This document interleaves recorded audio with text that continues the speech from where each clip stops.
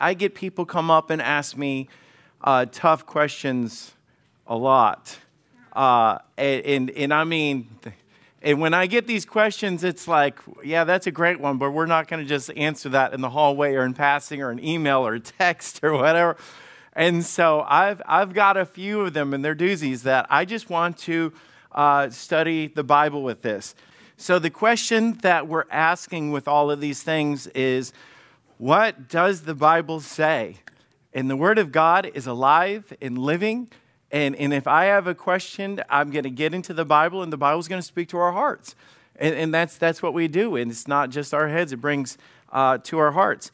And from our study right here, we're going to be in 1 Corinthians 14. But it says in the middle of this, if you ever quote this verse and you say, where is that found in the Bible? Okay, let me talk about context. The Bible says, for God is not the author of confusion. Okay, so if we run into confusion and say, man, this is just a mess, and nobody gets this, and this is so chaotic and confusing, and I'm more confused than before, that didn't come from God. God is not the author of confusion. So 1 Corinthians 14 is an entire chapter dedicated to the understanding of tongues. And guess where God put that verse? It's right in the middle of this. And so we're going to dive into this. I want you to know, as we get into this, this is not critical teaching, okay? And I'm just going to clarify that. I've been around that growing up, where you call names at other denominations and you slander and all that. I refuse, I will not do that. I can agree and be friends with these people. I have a lot of people that agree with this and practice this, and they are close friends, and we meet, we fellowship, we have a great time. They're Christians, they love Jesus, I love Jesus, and we get along, okay? So don't think that I'm up here bashing when it comes to this. So Paul was about dealing with confusion. In the book of 1 Corinthians, he's dealing with a lot of things. So 1 Corinthians 1, verse 11, for it hath been declared unto me, this is about the letter that was written, my brethren, which are the house of Chloe, that there are contentions among you. So there's a lot of you that are fighting. There's a lot of division and confusion and, people that are not getting along right now. And he says, where did this problem start? And it says in verse 12, in this I say that everyone saith, I am of Paul, and I'm of Apollos, and I'm of Cephas. And then he comes out and says, and I am of Christ. They got their focus off. There was a lot of division and fighting and all this stuff. And like, well, I was baptized with this guy, and I came from this, and I was saved under his teaching, and they were dividing and fighting and arguing, and there was no unity in the church. And so now listen to verse 17. For Christ sent me not to baptize. It's not that a matter of baptism is not important. You guys hear me? It's not saying that baptism is not important. But Paul just goes, wait a minute. You guys are making a secondary issue the main thing. He said, it's not about this. He said, Christ didn't send me to baptize. He said, can I tell you what Christ sent me to do? He said, but to preach the gospel. The gospel is what changes life. The gospel is the good news. The gospel is the cross and the burial and resurrection of Jesus Christ. It's not with the wisdom of words, lest the cross of Christ should be made of none effect. For the preaching of the cross to them that perish is foolishness, but to us which are saved, it is the power of God. So I'm going to ask you guys right now, what was the priority of Paul? Preach the gospel. And so he was talking about the secondary issue. Baptism was not the main priority. Preaching the gospel was the main priority. Baptism was a secondary issue. And why would I call it a secondary issue? Because it's not about whether or not somebody's going to go to heaven. It's not about Jesus being the Son of God. It's not about whether he died on the cross. It's not watering down the blood of Jesus Christ. It's not about the way, the truth, and the life. It wasn't about those things. So there's a lot of issues that cause confusion among Christians, but it also causes a lot of fights and division and even people writing each other off when it comes to things. So I just want to get into one of these. And all these topics will be different, but this is probably one of the biggest ones that was on the forefront of my mind that I've had people talk about. So what does the Bible say about tongues? Does the Bible talk about tongues? Yes, it is in the Bible. Trust me, the gospel would not have been launched like it did. If you study Acts chapter 2, you're going to see we're going to do that here in a minute. It does. Is biblical? Is it in the Bible? Yes. So the different perspectives of it. It's a gift from God to speak in other languages to further the gospel. Some perspective, it's an unknown language spoken between you and God in prayer. And I'm sure if anybody, is there anybody that's never heard of this topic? Raise your hand. Okay, all right, we're good. So the question is, which one of these is biblical? And so we want to get into this. Look at tongues in the Old Testament. The only reason why I did this is because I don't want to look like we skipped over anything. So I almost have 90%, 95% of all the passages in the Bible that even references this. So we're getting the full gamut of this. So in Genesis, it talks about, and these are the sons of Ham after the families, after their tongues. It talked about that they're divided their tongues in Psalm 55. Jeremiah 23, verse 31, behold, I'm against the prophets, saith the Lord, to use their tongues. And then I listed the other passages that do that. This is a Hebrew word, tongues. Hebrew is the language of the Old Testament. It's a muscle in your mouth speaking or language in which you speak. So I think we're all on the same page with that. You know, it's like in the Old Testament, they spoke in their native language, and it was referenced in the Bible as tongues. We get into the New Testament. We get into the Great Commission. And you say, that's not dealing with tongues. Well, it does, but I'll explain it. Jesus is ascending up into heaven, and he gives them the Great Commission. And he says unto them, go into all the world and preach the gospel to every creature. And the question is, how? They're probably scratching their heads going, how are we going to do that? Now, it would be easy for us today because we've got technology like crazy. You know, we've got Facebook and YouTube and internet and TV and all the different things. And then we have like Google Translate and just, there's a lot of things that we could do that they did not have even remotely close to that. But he said, go into all the world and preach the gospel to every creature. God had prophesied, saying with stammering lips and other tongue will I speak to this people. He prophesied that this would come, that God had a plan from the very beginning. When God was training these 12 Jewish boys together to change the world, he already had a plan of how he was going to execute that plan. He told them that he would preach to all the nations and spread the gospel. In Acts chapter 1, verse 8, he was telling them that the Spirit of God would come upon you. Let me tell you guys, we're Baptists, and I know we get made fun of this, that we downplay the Spirit of God. We very much so believe in the working of the Spirit of God. Amen. I believe that we should be Spirit-filled and Spirit-led, and that the worship should be Spirit-filled.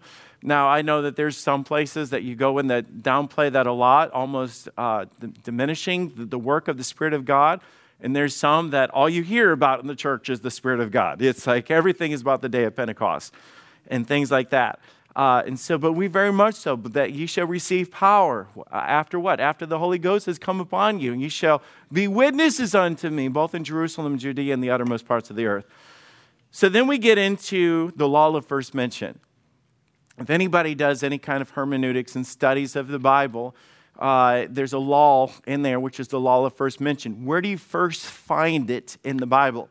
That's why when we study different things about sexuality and things like that, and this controversial thing, I'm going to take you right back to Genesis. We're going to show you where God created Adam and God created Eve and the whole foundation of those things, because it's a law of first mention. Where did it start? What was the foundation of it? What did God say? What was God's original intent for it? How has man messed it up? Go back to the law of first mention. Well, here it is, the law of first mention, Acts chapter 2, verse 4. So the disciples are working in the Spirit of God, and they began to preach the gospel. And it says they were filled with the Holy Ghost. And this is audience participation. I want you guys to soak this up. I want you guys to help me with this. I want you guys to, I gave you the verses so you have it right in front of you. But sometimes if you can see that for yourself, and I know there's 8 pages to flip through, but I want you guys to see this for yourself. And it says, and he began to speak with other tongues. Now the question was what was going on here? Because this is the first time. Is this them praying in an unknown language? Is this, he started saying things and everybody was confused? And the Bible says, and the Spirit gave him utterance. So this is a spoken word, a spoken language. This was verbal. And there was dwelling in Jerusalem Jews, devout men out of every nation, okay? So we've got a melting pot of backgrounds and nationalities and languages. And it says, now when they were noised abroad, the multitude came together and were confounded because that every man heard them speak in his own language. Is everybody on the same page now? Okay, so they heard them speak in their own language. Now, it was one guy speaking, but everybody's hearing in their own language. And they were amazed and marveled. You say, how is that possible? Because it's the work of the Holy Spirit of God. This is miraculous in what's happening right now. Because God was going to spread the gospel through man by eliminating the obstacles, and that's what God does. And they were amazed and they marveled and said one to another, behold, are not these which speak Galileans? So they were like, wait a minute. All right, Pastor Tony is an American. He's speaking English, but there's someone from, whatever nationality, and the whole room is like, but I can hear him and I understand what he's saying. That's what's happening right here. And it says, just to clarify before you say, well, you're just giving your own interpretation, let's just make it as clear as possible. And how hear we every man in our own tongue, wherein we were born? I think that's as clear as you can get, okay? There's no scratching your head saying, what does this mean? I'm not going to go through the list, but it literally lists to prove the point from the Medes, from Egypt and Libya and from Romans and Jews and all of them, Cretes, and goes into that. And do hear them speak in our own tongue the wonderful works of God. And that was the plan. Everybody's going, I get who Jesus is and I get what he did, and I'm receiving the wonderful works of God. There was no confusion. Nobody was going around saying what's going on and I don't understand this and this is confusing, and nobody was saying that. So we stop right here and go, okay, here's tongues in action. So what do we learn from this? What was the purpose?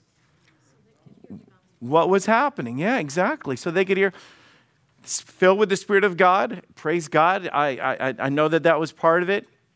And they step into the pulpit. God gave them utterance. They preached, and people heard in their own language. They received the word, and they had clarity. And God promised that the Spirit of God would do this. This was Pentecost. So does anybody know what Pentecost means? So this is 50 days after the work of Christ. And so that's where it got its name. Talking about Pentecost, and this is where Pentecostals come from, and a lot of the doctrines and everything. So you're at the ground zero for a lot of the things that we see and hear about in the world today. And this came from God. So the next time it's mentioned, let's dive into that. We're just walking through it. Did it change at all? And he commanded us to preach unto the people, and to testify which was ordained of God to be judged the quick and the dead, and to give him all the prophets witness that through his name whosoever believeth in him shall receive the remission of sins. What we're looking for is trying to see is tongues. We see what tongues is, and I don't think anybody would deny what we've read. It's so clear. It is so clear in Acts chapter 2. But does it turn into an unknown language between me and God to pray? That's that which we're trying to figure out. That's what we're determined. And it says, and while Peter yet spake these words, the Holy Ghost fell on them which heard the word. Okay, so we already know what's going on. They heard the word of God's going out. They received it. The Spirit of God is working. And of the circumcision which believed were and astonished, and many came with Peter because of the Gentiles also poured out the gift of the Holy Ghost. And they heard them speak with tongues. And what was their response? They magnified God. So they heard them speak. They received the message. And you get this reply the same way that we did the first time. It's like, wow, what an awesome God we serve. They magnified God. So the question again, in this passage, is it an unknown prayer to God? No. They heard them speak what? And they responded how? They heard them speak the gospel, and they responded by magnifying God. They understood. The message was received. There was no confusion. Let's go to the next one. Acts chapter 19, verse 4 through 6. Then said Paul, John verily baptized with baptism of repentance, saying unto the people that they should believe on him which should come after him, that is, on Christ Jesus. And when they heard this, they were baptized in the name of the Lord Jesus. And when Paul had laid hands upon them, the Holy Ghost came upon them, and they spake with tongues and prophesied. So here it is again. It's not just them speaking in an unknown language that nobody understood. They heard, they spake with tongues after the Holy Spirit of God, and they prophesied, they preached, they proclaimed, they foretold. That's what prophecy is. And again, it's not an unknown language in prayer. So now we get into Corinthians. Corinthians is where it really is. It's the only time that it's addressed with a message of it being an unknown message between man and God. So I want to do this in context and let you understand this. It says, but manifestation of the Spirit was given to every man to profit withal.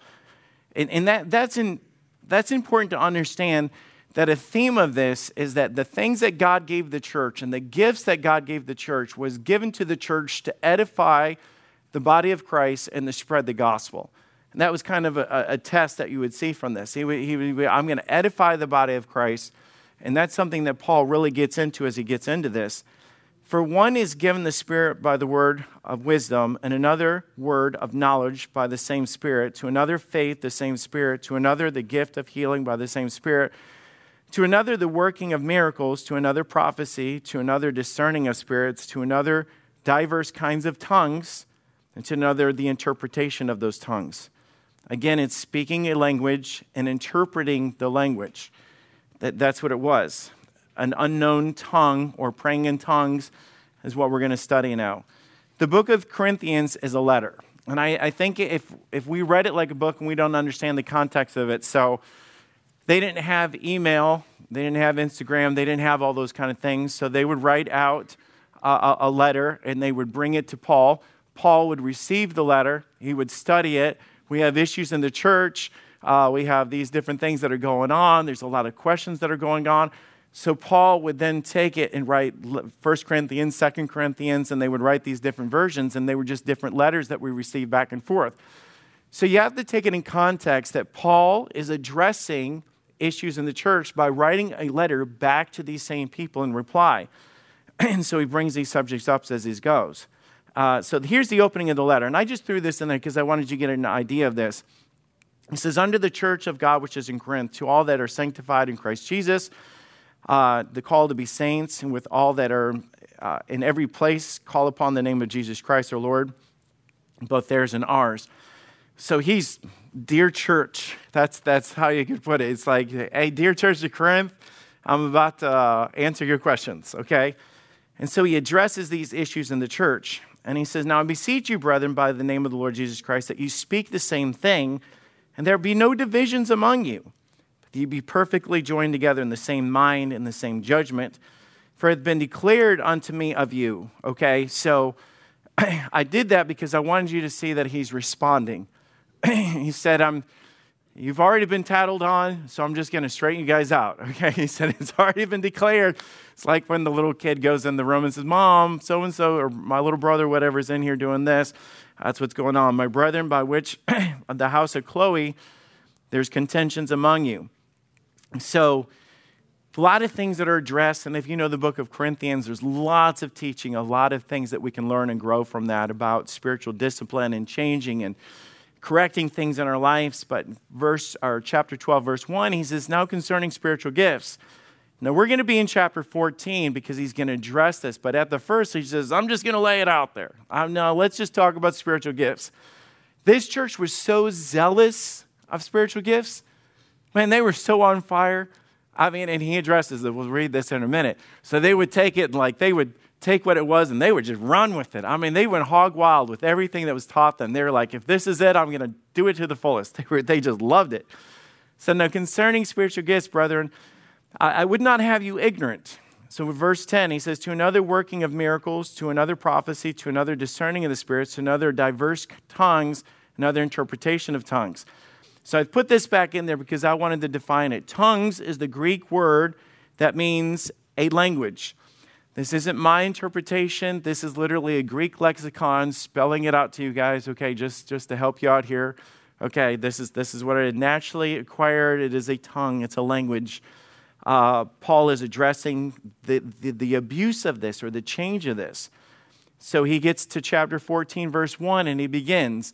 Now he's replying to the letter. So he begins to start saying what they said, and he replies back. He said, does anybody know what chapter 13 is about? It's a love chapter. And he says, let me tell you what's more important than all of these things. He said, let there be love among you. So he goes, follow after charity, okay?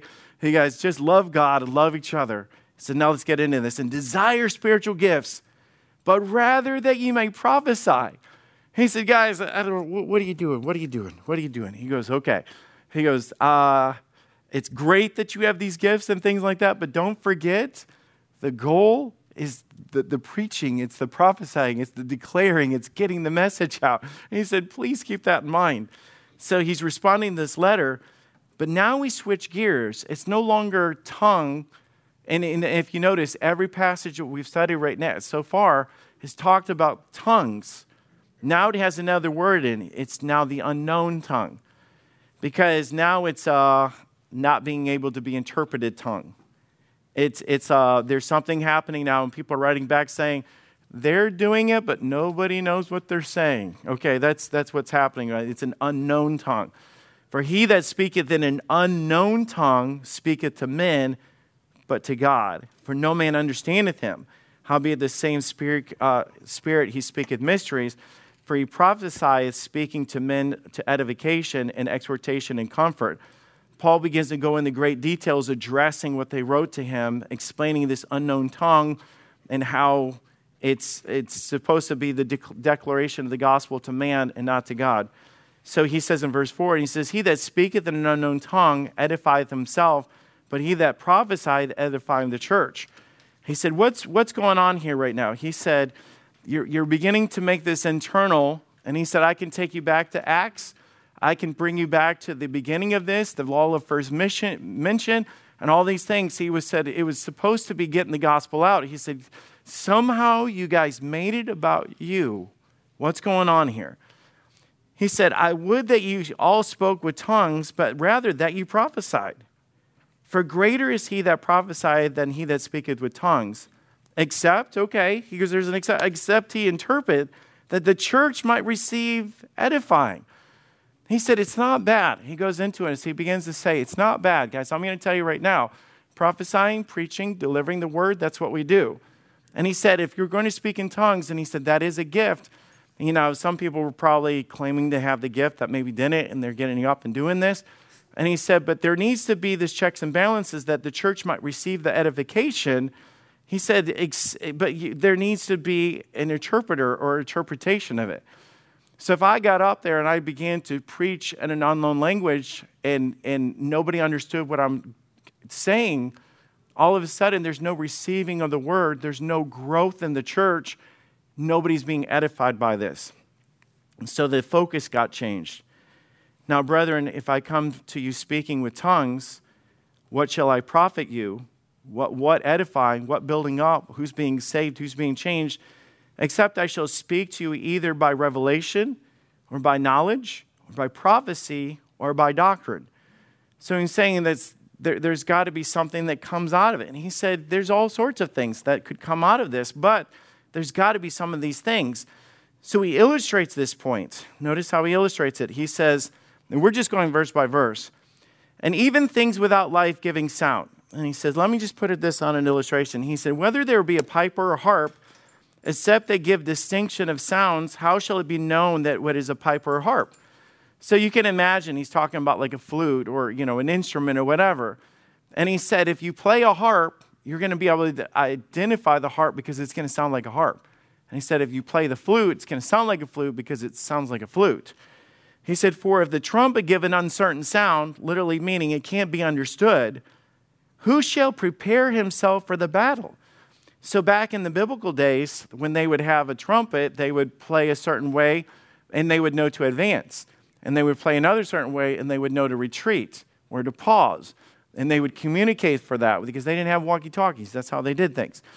And so that was their way of doing things. And he said, for if the trumpet give an uncertain sound and everybody hears it, and they were like, what was that? It's like, I don't know if we should run or retreat. It's like that's not one of the noises that we hear. So what happens is it breeds what? confusion. Because everybody's like, I don't know what that is.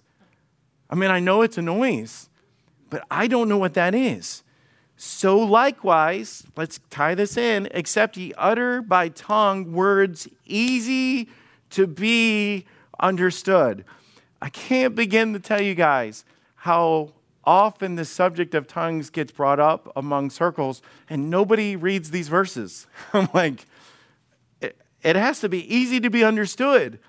How shall it be known what is spoken? ? For if not, you speak into the air.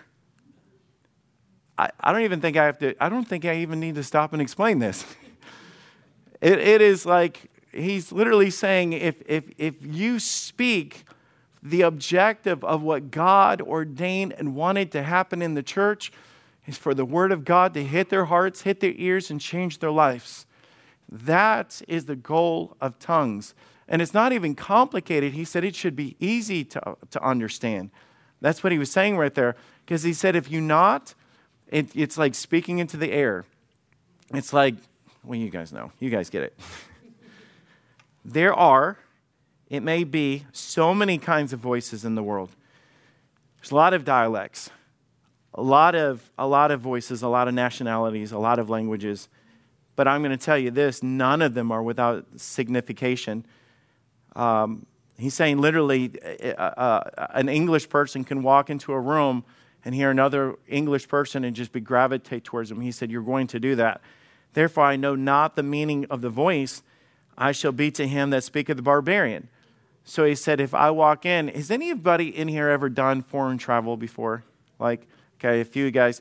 It's a weird feeling being the foreigner. It is a weird feeling getting off the plane and going up and trying to order Starbucks and they don't understand what you said. And then you get some sort of drink and you're thinking, I don't even know what this is. And they did not understand my language whatsoever. It's like therefore they don't know the meaning of the voice and shall be to them a barbarian. And he that speaketh shall be a barbarian to me. It's like it's not jiving. It's like having a bunch of foreigners in the room and none of them speak the same language. He said, and that's what the barbarian is like a foreigner right there. There's no communication. Nobody's getting it. So Paul gets to the heart of the issue. He says this, even so ye, for as much as you are zealous of spiritual gifts, and that's what I was saying. He was like pulling it back and he goes, guys, I know you love this. And I know you guys are so excited about this. You're so zealous to run with the ball and you're so zealous to take this further. And some people are like that. It's like, God gave me a word that he didn't give anybody else. Or I know something that nobody else did. Or I got a deeper relationship with God than the rest of you. And I've actually had those conversations with people. I was like, whoa. Like, what you don't have is humility. You might have something, but you don't have humility. That ye seek, that ye may excel. He said, seek ye that ye may excel to edify the church. He said, if you're going to do this, he said, just remember, the reason why God gave this gift is for edifying the people. That's why it's there.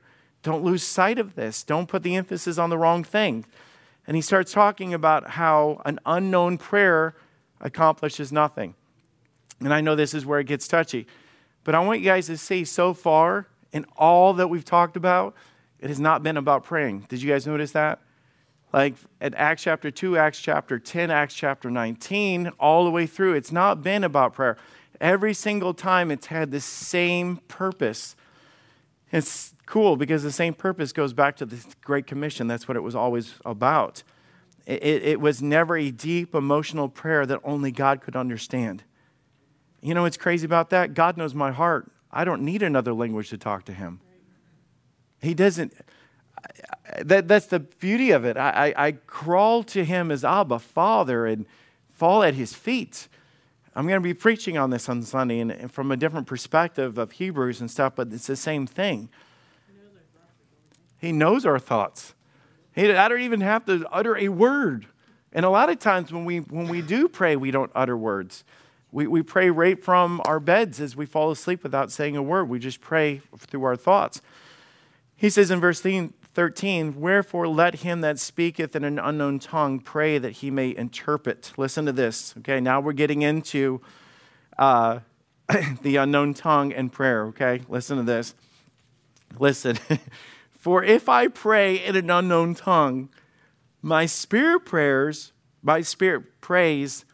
but my understanding is what? What does that mean? It accomplishes, it's like, what did you do? It's like, he said, if you say, well, it's my spirit praying and I'm just going to pray in this way. He said, your prayer is unfruitful. What is it then? Question mark. I will pray in the Spirit and I will pray with understanding also. If I sing in the Spirit, I'm going to sing with understanding also. He said, do you guys get it? He said, if we all stood up and we were praising God on Sunday and then we got done singing and we sang in another language, I've done that too. If you've ever been on a mission trip, you've done that. And you're like in there and you go, I know the tune, I just don't know the words. I kind of get what's going on here and stuff like that. But it's like, well, man, that was everybody saying amen at the end of it. And you're like, I don't know what I just said. And he says it doesn't accomplish anything. That's what he's saying there. He says, I will sing in the Spirit, but I'm going to sing with understanding. If I'm praying, I'm going to pray with understanding. The key to this was understanding. And he's saying the same thing about praying, preaching, whatever. It's the purpose of understanding. Because he's addressing it. So he's coming to him saying, if you pray, let's say you pray in an unknown tongue. And the unknown tongue is wrapped into here because notice every time he says it, interpreter, like that. Because if it is a known tongue or the gift of tongues, which was a thing, it was part of the Bible, it was in there, then somebody should receive it. So the reason why it's an unknown tongue is because nobody's receiving it. That's what he's addressing. So he's asking the question, for if I pray in this unknown tongue, my spirit pray, but my understanding is unfruitful.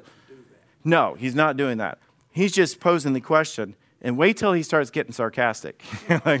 It's about to happen. Because I think he was just frustrated with this because they were running after something that was accomplishing nothing. But do you know what it was doing? Causing division in the church. That's the whole thing that he was writing to them. He said there's so much division in this church that he's addressing this. But I just want to pause for a minute and think about this. Think about every time Jesus taught us to pray. Think about all the teaching. And he's like, we're talking about what's absent in this. Let's talk about what's present in this. Jesus said how to pray to the Father. He said, my Father which art in heaven, hallowed be thy name. Thy kingdom come, thy will be done on earth as it is in heaven. Give us our bread, this daily bread. And he begins to pour out our hearts to God. He talks about pouring out our hearts, casting your care before the Lord because he cares for you. The Bible talks about asking and seeking and knocking. Asking. Do you know what you're asking? Do you know what you're asking?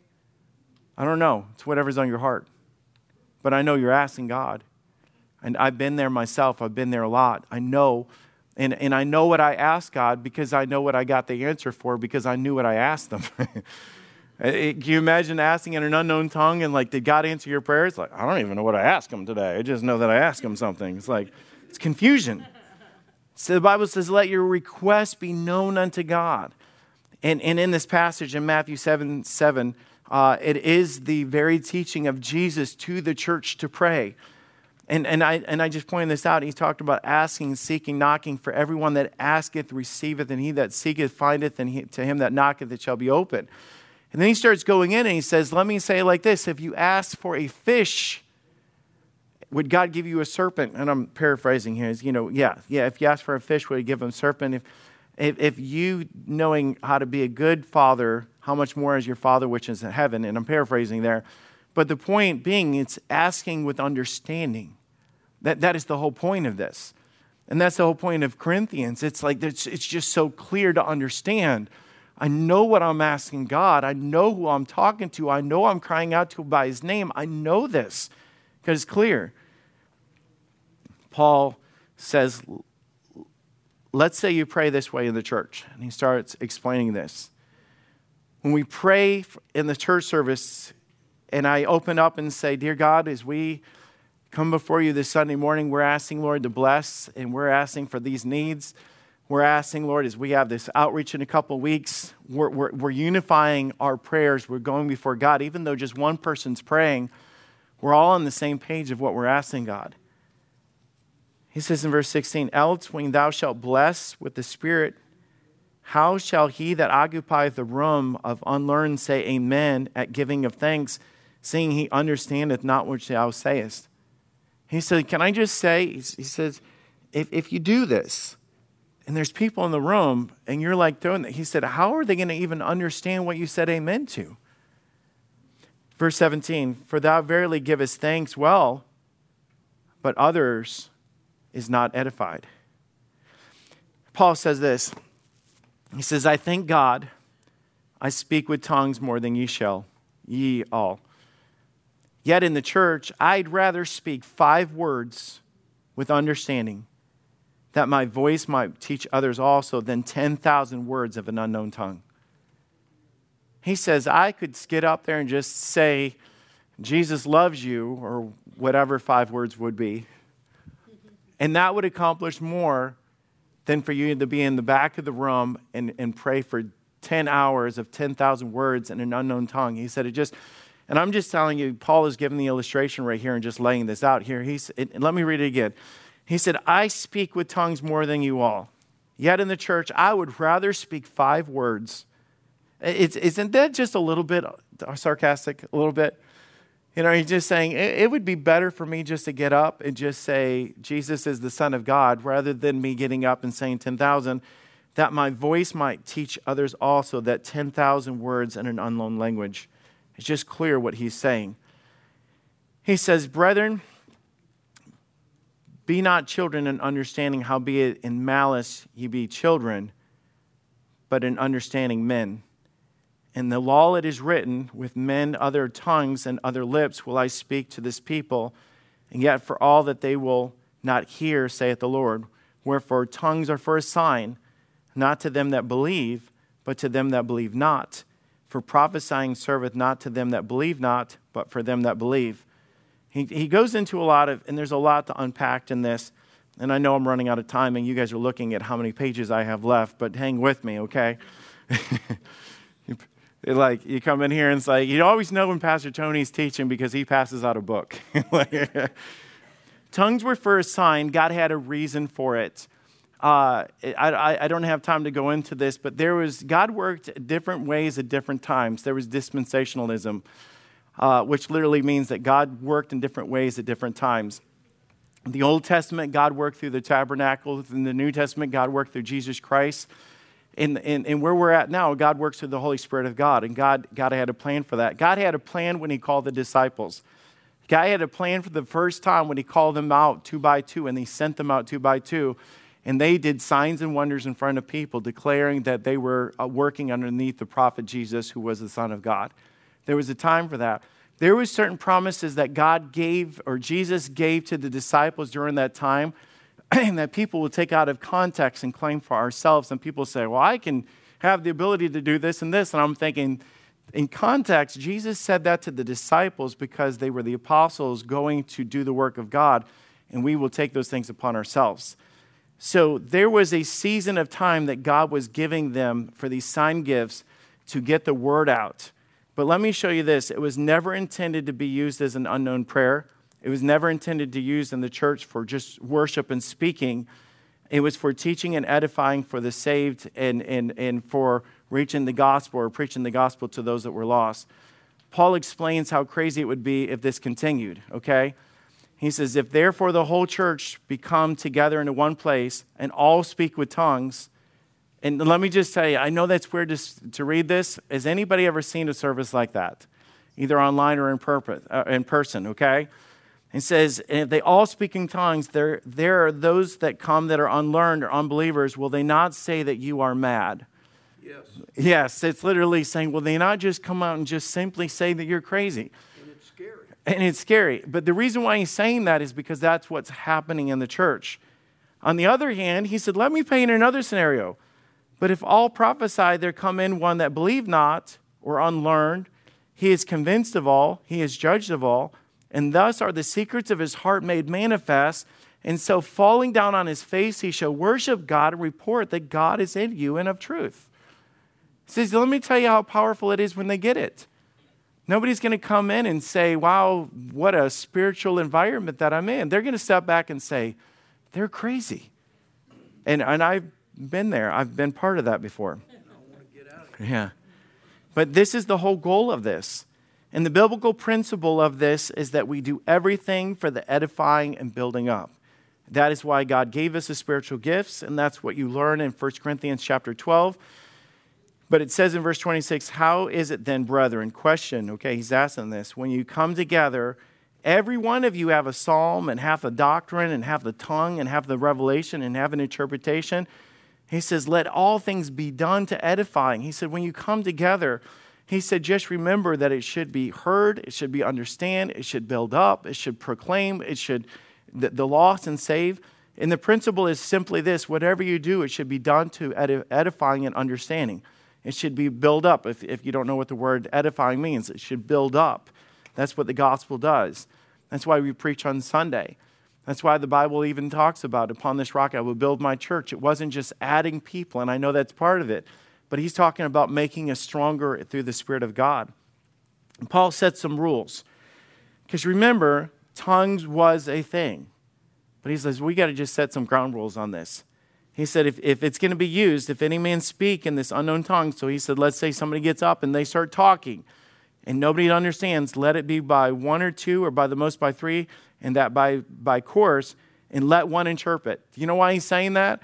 He said, if you're going to stand up, okay, and he's just giving these guidelines, and he said, somebody starts up and they start talking this, he said, somebody better be able to stand up and say, thank you for that word, I needed that today. Said somebody needs to interpret. It needs to be understood. But there being no interpreter, let him keep silent in the church, and let him speak to himself and to God. And let him prophesy, speak two or three, and let others judge. If anything be revealed to another that sitteth by, let him first hold his peace. So he said, if there's not, he said, I'm not saying that God's not working in your heart and your mind or whatever, but he said, you're better off to sit there as opposed to stand up, talking in an unknown language, and nobody get anything out of it. For ye may all prophesy one by one, that all may learn, and that all might be comforted. That is the goal. And then we get into the verse that God's not the author of confusion, and the spirit of the prophets are subject to the prophets, for God is not the author of confusion, but of peace, as in all the churches, or in all the churches of the saints. So we get into the question, and we're going to wrap this up. And I know we're at the end. What about tongues today? And this is the debate. And I'm going to show you the verses that I know from Scripture. We got in verse 22, wherefore tongues or for a sign. And so a lot of the things that God did was like fire starter in the gospel, whatever. He did a lot of things to get the gospel going and to get the word out. Pentecost was an amazing day. Think about the strategy behind it. So you have this 2 verses all filled with all the places from Egypt and the Cretes and all these different places. And they come and God, it empowers Peter on that day to preach the gospel. Think about this. What happens when they hear the gospel and that guy had his life changed and he left to go back to where he was from? And this guy over here goes back to Egypt, and this guy over here goes back to Syria or wherever, and they begin to go back. Do you understand how God in that one moment began to kickstart the gospel in a powerful way, and every one of them was changed? And by the time that you get to bottom of Acts chapter 2, they were saved and baptized and added to the church. Like, was it 5,000? 4,000? Anyways, you guys know the verse. But God added to the church in this big way. God had a reason for it. But after a while, the gospel began to spread and people began to get it. And the Bible's talking about it was for a sign. It was to them that believe and them to that believe not. And it says, and whether there be tongues, they shall cease. And I truly believe that there were certain things that God gave for a season of time to kickstart and advance the gospel. But I wanted to address Romans 8:26. Because this was not in there, and it's a verse. If you look up on internet or Google or watch TikToks and stuff, this is one of the famous verses that people use, saying that this is praying in tongues. Likewise, the Spirit also helpeth our infirmities. For we know that we should pray, for we know not what we should pray as we ought, but the Spirit itself maketh intercessions for us with groanings which cannot be uttered. So, face value, this makes sense. It's like I'm praying, And I don't have the words to say, so God gives me these words to say. But let's take it in context. If you were to go back through the Bible and all the words that we studied so far, and especially in Corinthians that addresses it in chapters 12 and 14, it's glossa, or I can't say the other word, but it's the two words that are mentioned for tongues. One is a physical organ, the tongue or speech or language, and the other one is a dialect or language. So, thank you. So it's both of those that are used. If you notice in Romans chapter 8, verse 26, neither one of those words are used at all. Instead, it's got groanings, not tongues. It says with groanings, which is another Greek word, which means for sighs or a deep feeling of intense anxiety that exists. It's a burden of the heart, which is talking about literally when you're praying, and it's not you're speaking in tongues, but it's contrary to that. It's you have no words to say. And I think anybody that's ever been broken, you have been there. Have you ever had a prayer time that's been more tears and crying than it has been words to say? And that's exactly what this is saying right here. It's saying with the groanings, but God says he knows your heart, because I don't have to put into words how I feel for God to know how I feel. I don't have to express it. God knows about my cares. He's touched with the feelings of my infirmities that we talked about with Hebrews 4, 14 and 15 of that. So, but anyways, it's a powerful verse, but a lot of times it's completely taken out of context, and that's why we break down the verses and the words and the meanings of it and stuff. So here's just a couple of thoughts as we close this out. Number one, if tongues is a way to pray to God on a deeper level, then why didn't Jesus teach us or explain to us when they deliberately asked us, Lord, teach us to pray? And I've wondered that question. And he said, well, they did not yet have the Spirit of God. Well, he was the Son of God, okay? God the Father, God the Son, God the Holy Spirit. They're three in one. But I've always wondered, I'm like, if that was the deeper way to pray, why didn't Jesus ever explain it when they were asking him? Just a thought. That's just a thought that I'm sharing you my thoughts now with this. Number two, Paul confronts this issue, but where is the original teaching of praying with tongues? Because we went through all the verses that talk about them preaching, being prophesied, being edified, and people being saved. But where was ever the example of somebody praying in tongues? Besides Acts chapter 4, or 1 Corinthians chapter 14, when he was addressing the unknown tongue of how it doesn't edify. Number three, the Bible is filled with stories and examples for us to follow of great men and women of God in the Bible. Where do we read of any of them praying in this way? Just one. Just one. Does that mean that none of them were that spiritual? I mean, you think about it. When you get to any of the story of Peter, James, and John, and all of them through the, 1st, 2nd, 3rd John, and Jude, and none of them. Not one time. I've been in church my whole life. I've had the Spirit of God, and I've never witnessed it for myself. Just saying, now, this is me just talking, okay, right now. But I have been with those that have told me, I'm charismatic, but I promise you, when I go to that meeting, I will not speak in tongues. I'm like, is there a switch? I just don't understand it. And when I was in Bible college, and I'm just sharing my heart with this because you read all this and it makes sense. Tongues make sense to me. It does from the very beginning. The purpose of it, the edification, the spreading of it, the miracle of it, the work of it, all of it just makes so much sense.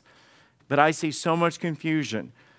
And I was a chaplain at a juvenile detention center. I was going to college for youth ministry. They were giving us different ways to reach out. I went and spoke there a couple of times. They say you could actually come in here on a regular basis and do church if you became a volunteer. So I went through the program. I had to go through classes, and I became a chaplain for the juvenile detention center when I was in Bible college. And I loved it. The problem was I wasn't the only one in there. I was one of many other denominations and things like that. So I'm in there, and the other guys are doing their thing, and I'm waiting for my turn, and it was a Sunday afternoon, and it wasn't extremely organized and things like that. And they were literally teaching the kids to pray in tongues. And they told them, and I'm eyewitness, baby, here it is. Think of a phrase, say it, now say it faster, now say it faster, now say it faster. And I'm like, what in the world? And they left and they were like, we don't understand this. How is saying this phrase over and over and over again, speaking in tongues? And I saw firsthand, I thought, wow, God is not the author of confusion. And if it's a work of the Spirit of God, you don't need a tutorial to do it. It's when the Spirit of God takes over and would do that.